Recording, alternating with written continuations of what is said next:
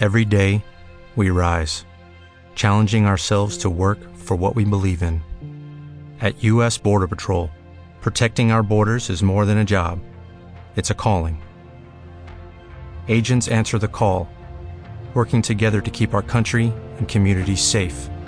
If you are ready for a new mission, join U.S. Border Patrol and go beyond.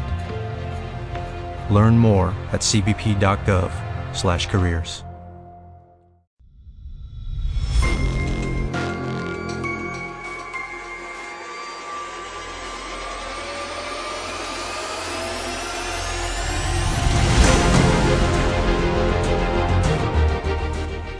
Welcome to the Old Time Radio Netcast Network. I'm your host, Andrew Rines, and let's get into this episode. This episode is going to be Suspense. Original air dates July 22nd, 1940.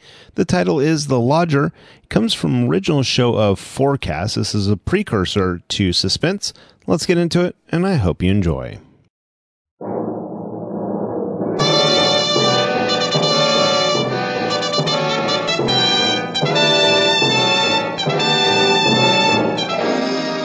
This is Hollywood and CBS presenting Forecast number 4. Herbert Marshall, directed by Alfred Hitchcock in the first program of a proposed new series entitled Suspense.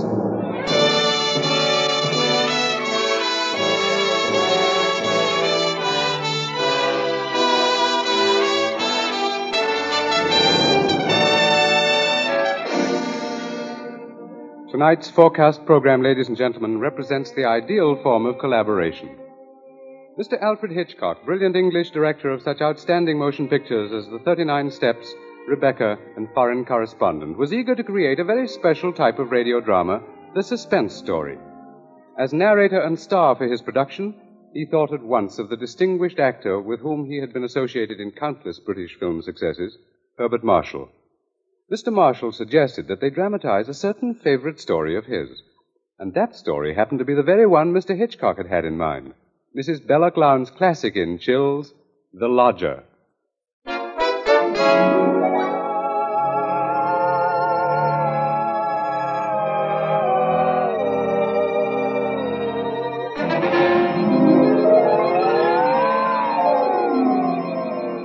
The Lodger is a work of fiction which springs from recorded fact. A story which begins in the year 1888 in London. A London terrorized by the fifth in a succession of recent murders. It was believed that these deeds were the work of one person, a tall, gaunt figure in a black Inverness cape, carrying a small, narrow bag. That meager description, provided by a highly unnerved witness, was the sum total of all that was known of the murderer. It was enough, however, to keep alive and alert the interest of all London, of all those in fine quarters, and all those in small, grimy houses, as, for example, Ellen Bunting. Ellen was no different from all the other middle-aged housewives dwelling in the great city's squalid Whitechapel district. She knew all the known facts of the case. As Herbert Marshall will tell you, Ellen knew it was quite proper to refer to this wielder of the knife as the Avenger.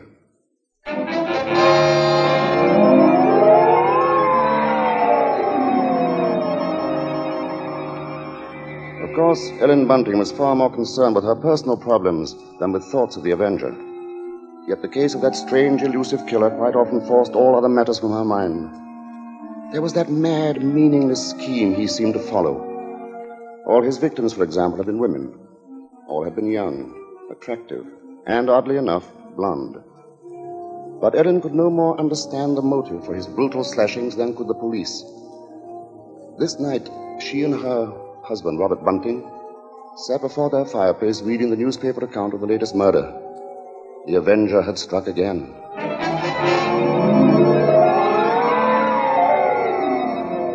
As Ellen expressed it, he might be anybody. He might be the fellow you pass on the street. It's a terrible thought. Yes. If only the police had something to go on. It looks like that Avenger's just too quick for him. Look, it says here that this girl he got last night was like all the others. Pretty, blonde, and, described by her friends as a very light-hearted girl. What a pity. Did you ever stop to think who fits that to a T? In fact, fits all those girls? Why, Why, my own Daisy. oh, that's a horrible thought. Well, maybe it's a good thing she's with her aunt then, instead of here. London ain't a safe place for any girl right now. Just the same, I can't help thinking how fine it'll be to have her back in. Now, Bunting, you know that Daisy seems just as much my own daughter as she is yours. But I'm telling you, there's no sense even thinking about having her back right now. We just can't afford it. Oh, I know that, Ellen. Only, well, maybe we could manage it some way. How? Haven't I scrimped myself half crazy trying to keep us going? But you don't care about that, do you? No, your Daisy's more important to you than I am. No, Ellen, that don't sound like Oh, you. I can't help if it don't. What are we going to do? Tell me that. We'll get along, dear. Something will turn up. Oh, we haven't had a lodger for months.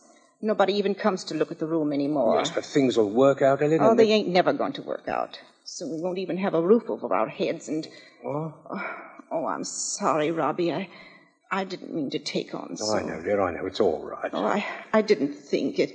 It's just that I've been so worried. Well, don't you go worrying another second, old girl. Why, first thing you know, you won't be pretty anymore. You'll have your face all wrinkled. Now, and see now, here, come on, now, Bunting. let's see a smile. Come on, just have one smile. leave me just alone, one I smile won't. like you used to, I'll eh? be done with you. Well, who do you suppose that could be? Awful late for visitors. Bunting, do you think it could be somebody looking for rooms? Well, it might be. Want me to go to the door? No, I'll go. Oh. You just stay here. Yes, all right. Now, be sure you get a good look at Louise before you let them in, dear. Oh, I'm coming. Oh, I do hope it's... Yes, sir? Is it not true that you let lodgings? Yes, sir. Won't you come in, sir? Thank you. Could I take your cape, sir? There's no need. Now, I'm looking for a quiet room. It must be quiet. Oh, we have that, sir. Above all, our house is quiet. Your bag, sir. May I take it? No, I'll hold it. You'll be so good as to show me the room, please. Oh, yes, sir. It's right up these stairs, sir. This way. Thank you.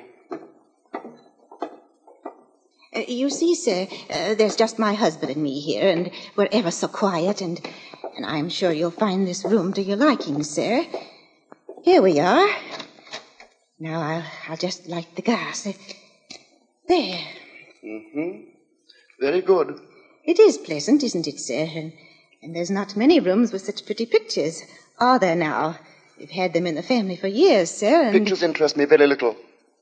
You see, what really impresses me about the room is the very simplicity of it, the bareness. Yes, sir. It's not at all crowded, is it? It will be quite suitable, Mrs. Bunting's. Mrs. Bunting. You see, I do a great deal of studying in my book here, the Holy Bible. Yes, sir. Please, sir, let me help with your luggage. No, don't touch it. Oh, but I only wish to... Oh, you only wish to help, of course. You must forgive me, Mrs. Bunting. It's just that I'm so very weary. Of course, sir. He bringeth them to their desired haven.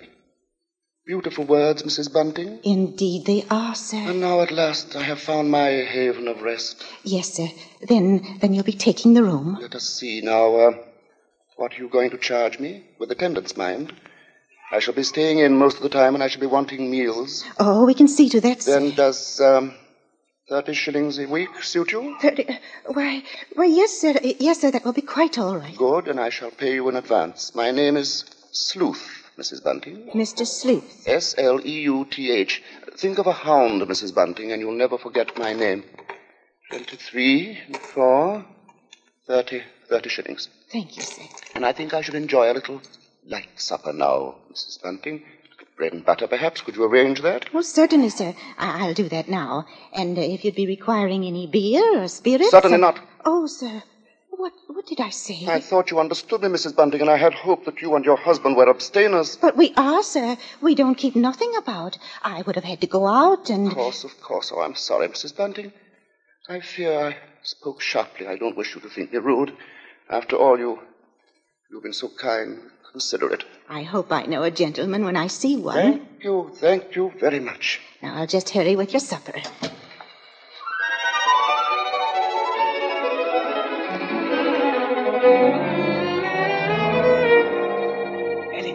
Ellen, did he take the room? No, don't bother me now. I have to get him some supper. What did you mean? Come to the kitchen where he won't hear us. He took it, Ellen? Yes, He took the room? Yes, we're all right now. Look, 30 shillings. A week in advance. Oh, it's wonderful. Wonderful. And Ellen, do you see what this means? Yes, you can have Daisy now. Yes. Here, Bunting, warm that teapot and put some tea leaves in it. Righto. Yeah, do you know something, old girl?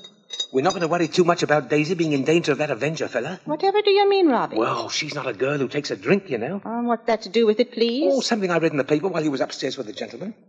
They just found out that every one of the Avenger's victims had been drinking. They figured he must be some kind of a rabid abstainer. What a peculiar chap. Now hurry, Bunting, please. Yeah. Two thoughts only governed Ellen's mind. The lodger's light supper and her own good fortune at having such a lodger. Mr. Sleuth was an eccentric sort, but then he was such a gentleman, so quiet, so very religiously inclined. She started up the staircase to Mr. Sleuth's room, her husband at her side. Won't do no harm to be safe, though, once Daisy's back in London, eh? We'll see she stays closer in the house, Well, I'll be downstairs. Hurry up with his supper, old girl. She has cast down many wounded from her. Yea, many strong men have been slain by her. Come in. And to know the wickedness of folly. Why, Mr. Yes? What is it? Those pictures. Those pretty girls. You've turned all their faces to the wall.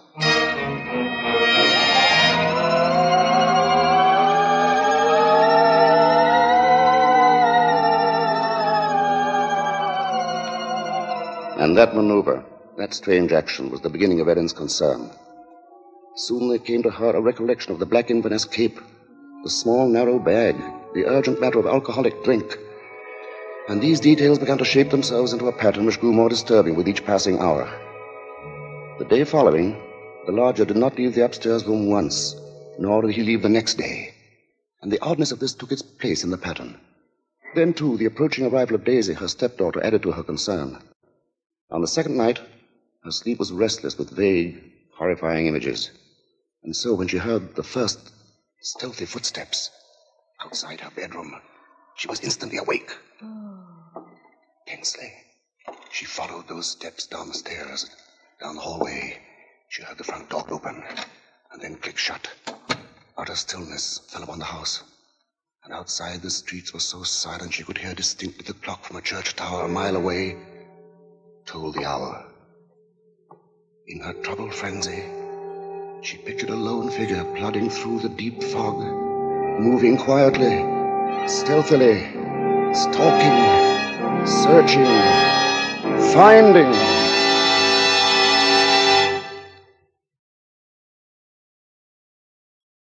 When, soon after she heard the lodger return, she sought to quiet the horrible dread which had possessed her. She assured herself that Daisy's arrival that day was no cause for alarm. Now she reasoned, how could there be anything really evil about so religious a gentleman as Mr. Sleuth? But for her there was no more sleep, merely a tormented state of half-consciousness, a state which suddenly dropped from her shortly after daybreak.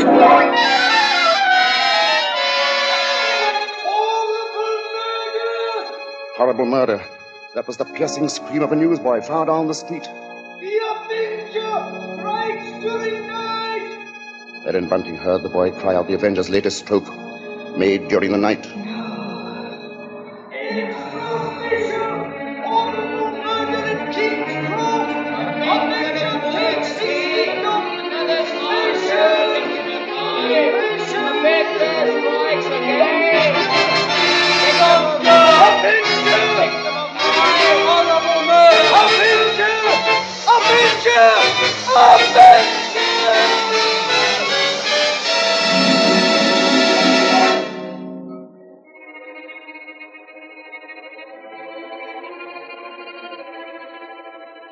Ellen's first glimpse that morning of the grey-faced lodger brought the sleepless night's warm terror full to the surface.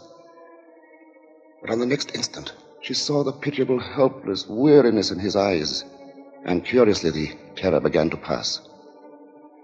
She found that she was hoping desperately that her fears were unfounded. Earlier, she had determined to tell Bunting of the awful convictions in her mind. Now, however, she felt she must be certain before she spoke to a soul. She knew there was one thing she must examine. That was the lodger's single piece of luggage. She'd thought of it often. What could it hold? Not much in the way of clothing, surely. It was too small, too narrow. It was more like a case. A case for a knife. It was along toward noon that Ellen found her opportunity to search the lodger's room. Soon after Bunting left to meet Daisy, Mr. Sleuth himself walked from the house. Ellen watched the tall, thin figure in the black Inverness cape disappear down the street, and then she rushed upstairs, into the room. Quickly, she moved to the closet. It was no different from what it had always been, utterly empty. She found nothing under the bed. She went then to the chest of drawers against the wall. She opened the top drawer and found inside nothing but a frayed shirt, 2 handkerchiefs. The next drawer, underclothes, socks. The next empty. There remained then only one possible place for the small, narrow bag, the bottom drawer, and it was locked. Tugging at the drawer, she heard suddenly the opening of the front door downstairs. Panic-stricken, she rushed out of the room and down the hall to the head of the stairs. Upstairs, Ellen? Ellen, Daisy's here. Oh, Mother Ellen, it's so good to see you. And whatever's the matter? Yes, you've gone quite white. Oh, well, I'm all right. I wasn't expecting you so soon. Oh, you don't know how fine it is to be back, Mother Ellen. Oh, the country's all right in its way, but there's nothing like London now, is there? No, there isn't. But as long as that Avenger's about, I can see we're going to have to do something about these blonde locks, eh, Ellen? Oh, don't worry about that. I'll dye 'em maybe, or just pin 'em under my hat. Daisy, I might as well get you settled. Oh, now, Father, isn't that just like her? She's straight to the point, and no fuss. Well, I'll bet a sixpence you'll have a dust cloth in your hair before you've got your coat off. Mr. Sleuth. Mrs. Bunting, I see my door is open. Oh, we were just leaving, so we... Does this mean that all of you have been in my room? Oh, not at all, sir. What must I do? Keep it locked? But you see, sir, I was just tidying up a bit, and Mr. Bunting, he brought his daughter up, sir. She just arrived. This is Daisy, sir. Pleased to meet you, sir. She's been away for quite a long while, you see, Mr. Sleuth, and that's why we're a bit excited, you might Yes, you must have been surprised when you came in, hearing us laughing and carrying on that way. Yes, I must say I was. However, Miss Daisy, there are all types of joy, are there not? Yes, I'm sure there are. The despicable evil joy of the abandoned and the divine happiness of the blessed. A vast difference, that. You do understand me, don't you? Well, yes, sir. Yes, Mr. Sleuth. I devoutly hope so, Miss Daisy. Nowadays, there are so very few young women like yourself who do. In fact, I all but despaired ever of finding one.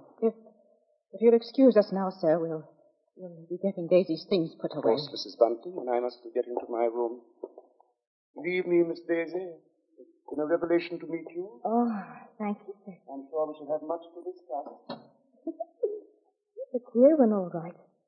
But such a gentleman, isn't he?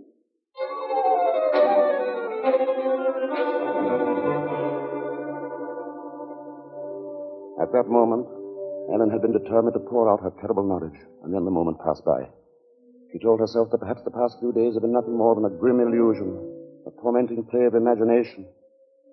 She would wait then until she had attended the coroner's inquest into the last Avenger murder. There, perhaps, she would hear evidence to disprove all her fears, to assure her there was no earthly harm in Daisy being so near the lodger. This was her gravest concern now, for on the next day, Mr. Sleuth made it a point to see the girl more than once, and fearfully, Ellen saw that Daisy welcomed his visits. As Ellen was preparing to step out of the inquest, she heard once more the voices of her stepdaughter and the lodger coming to her through the kitchen door. She hesitated before entering. Tense. Strangely apprehensive. I do believe, Mrs. Sleuth, I've never known a gentleman with such funny ideas. Oh, Mother Ellen, you should hear what Mr. Sleuth was just saying. Perhaps, Daisy, you would excuse yourself. He thinks people, and especially girls, should spend all their time praying. I sought to explain, Mrs. Bunting, that all women are placed on this earth filled with evil. They therefore must struggle constantly to find the paths of righteousness. Why, Mr. Sleuth, you mean a girl's not to enjoy life at all? Not to have fun? Frivolity, my child, is the devil's breeding ground, and all his implements are there. Temptation, pleasure, wine. Oh, that's crazy. Well, there's nothing I like better than a glass of wine, and I'm not... You drink. You didn't know what she was saying, Mr. Sleuth. Just a child, and Daisy, you'd better go now. But I didn't say nothing wrong. What's the harm in a glass of wine? She lieth in wait as for a prey, and increaseth the transgressors among men. Well, I don't know what you mean. I never heard such nonsense. You call Holy Scripture nonsense? So what I prayed against is true. You are beyond salvation. That's not so. I'm a good girl, I am, and I won't have you saying that. Will we go into the front room? Quite all right, Mrs. Bunting. I must be going upstairs anyway. I I'm used to being misunderstood, you know. People never realize that my efforts are simply for the greater good of humanity. Of course, sir. And that the power on high will direct my hand toward the expulsion of all evil. Daisy, listen to me. Yes? I've got to tell you about... About what, Mother Ellen? Nothing. I've got to go out for a while now. I'll be back.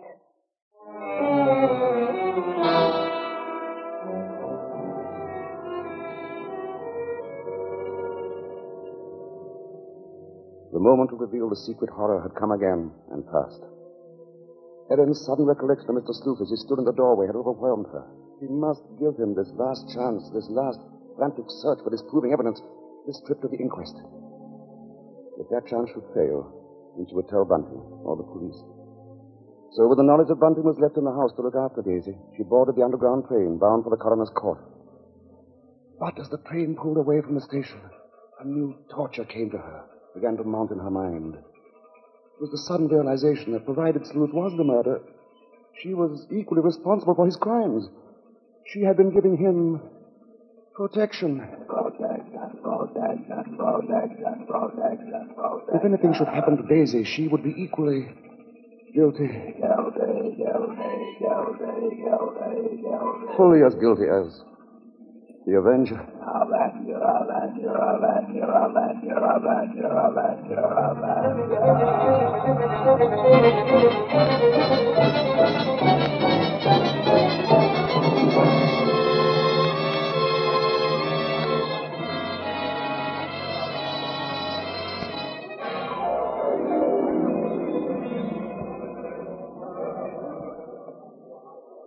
Ellen, seated at the rear of the small but crowded inquest room, listened to each of the witnesses as they were called. And from one of them she found the first hope she had known for many days. This witness lived next to the alley in which the Avenger had committed his crime that night. She had seen him from her window, and the man she described in no way resembled Ellen's lodger. But in another moment, Ellen's hope was swept away. It was pointed out that the fog had been so heavy that night that the witness could not possibly have seen the murderer from her window. She left the stand, replaced by a Mr. Cannot. This elderly gentleman was certain that he had not only seen, but talked with the Avenger. It was in Regent's Park, he testified, only a few moments before the murder, Mr. Coroner. When I saw him, he was quite a tall man, very gaunt-looking, and carrying a handbag. A handbag, you say? Yes, a small, narrow one. Just such a bag, I might add, as might contain a knife. As Ellen heard these words, the tension which had been mounting up within her became almost unbearable. Rigid with horror, she gripped the arms of her chair. She heard the coroner. I shall have to ask for more order in the court. And now, Mr. Cannot, I understand you heard this man speak. Oh, yes. He had a rather high, hesitating voice. An educated man, I would judge, but quite mad. What do you mean by that? Well, as he emerged from the fog, he was talking aloud to himself. Believe me, sir, he was reciting scriptures from the Bible.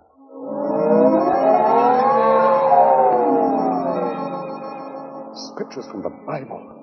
Horrified, Ellen rose from her seat, only half hearing the confusion about her. Are you asking us to believe, I would say, Mr. Cannot, that the man we're looking for would be least of all a religious man? And that's where you're in error, Mr. Coroner. The religious note is the very key to the case. Very interesting. That'll be all, Mr. Cannot. Just a moment, sir. Don't you understand? The man you're after must be a religious maniac. That's the only explanation possible. You will please stand down.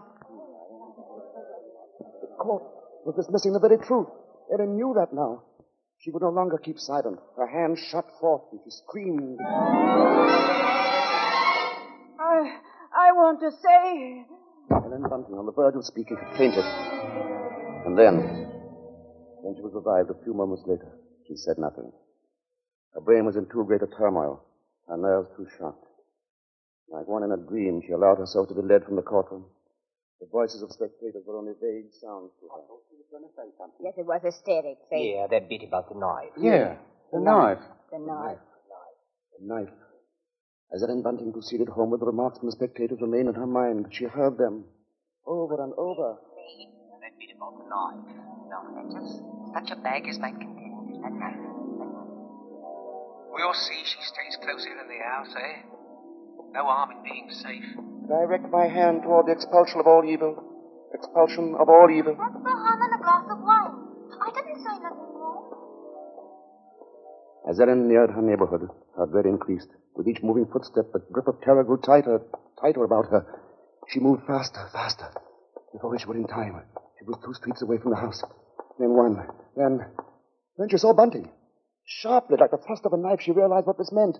Daisy was left alone with the lodger.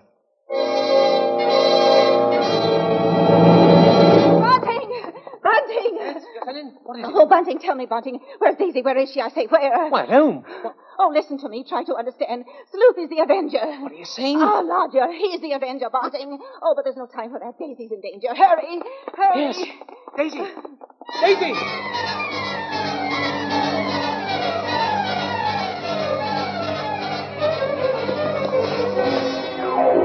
Here we are, Bunting. Here we are. Daisy! Oh, Daisy! Daisy, where are you?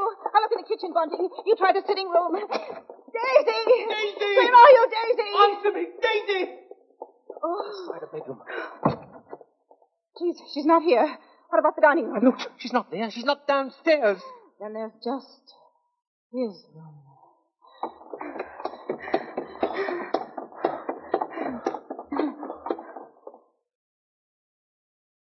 Go on. Open the door.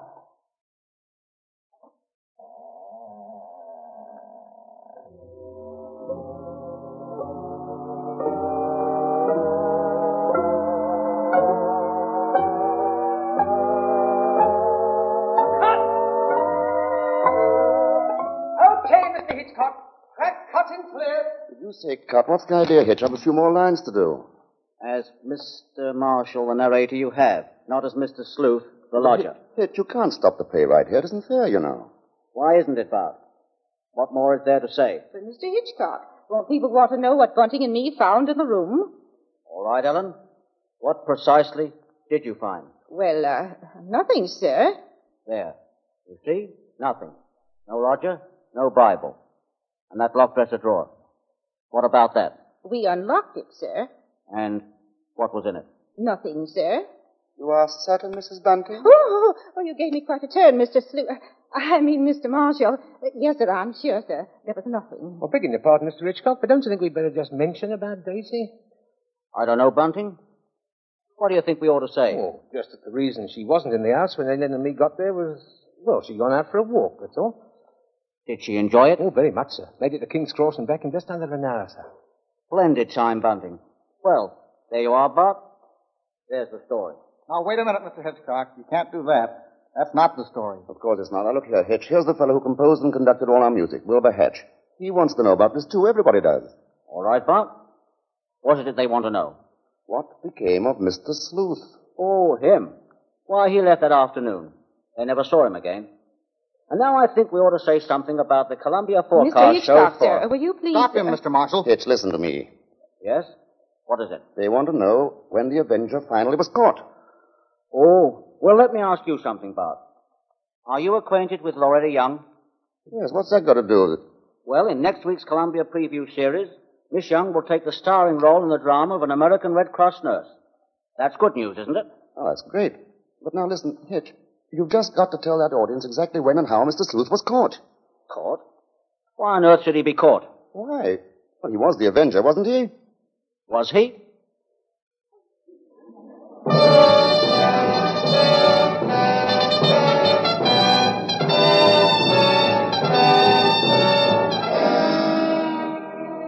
Your guess, gentle listener, is as good as ours.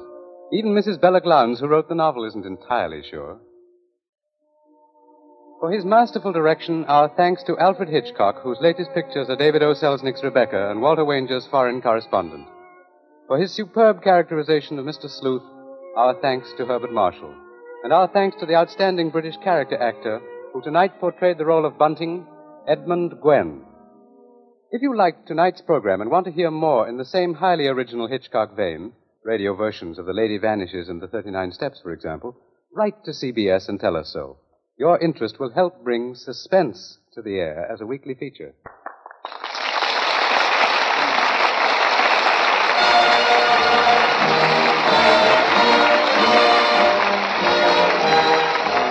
Forecast next week presents from Hollywood, Loretta Young in Angel, first of a proposed series based on the adventures and the romance of a typical Red Cross nurse.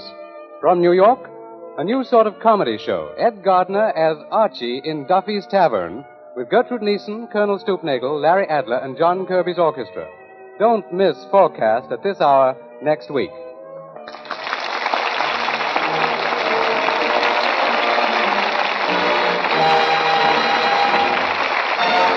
Thomas P. Benson speaking. This is the Columbia Broadcasting System.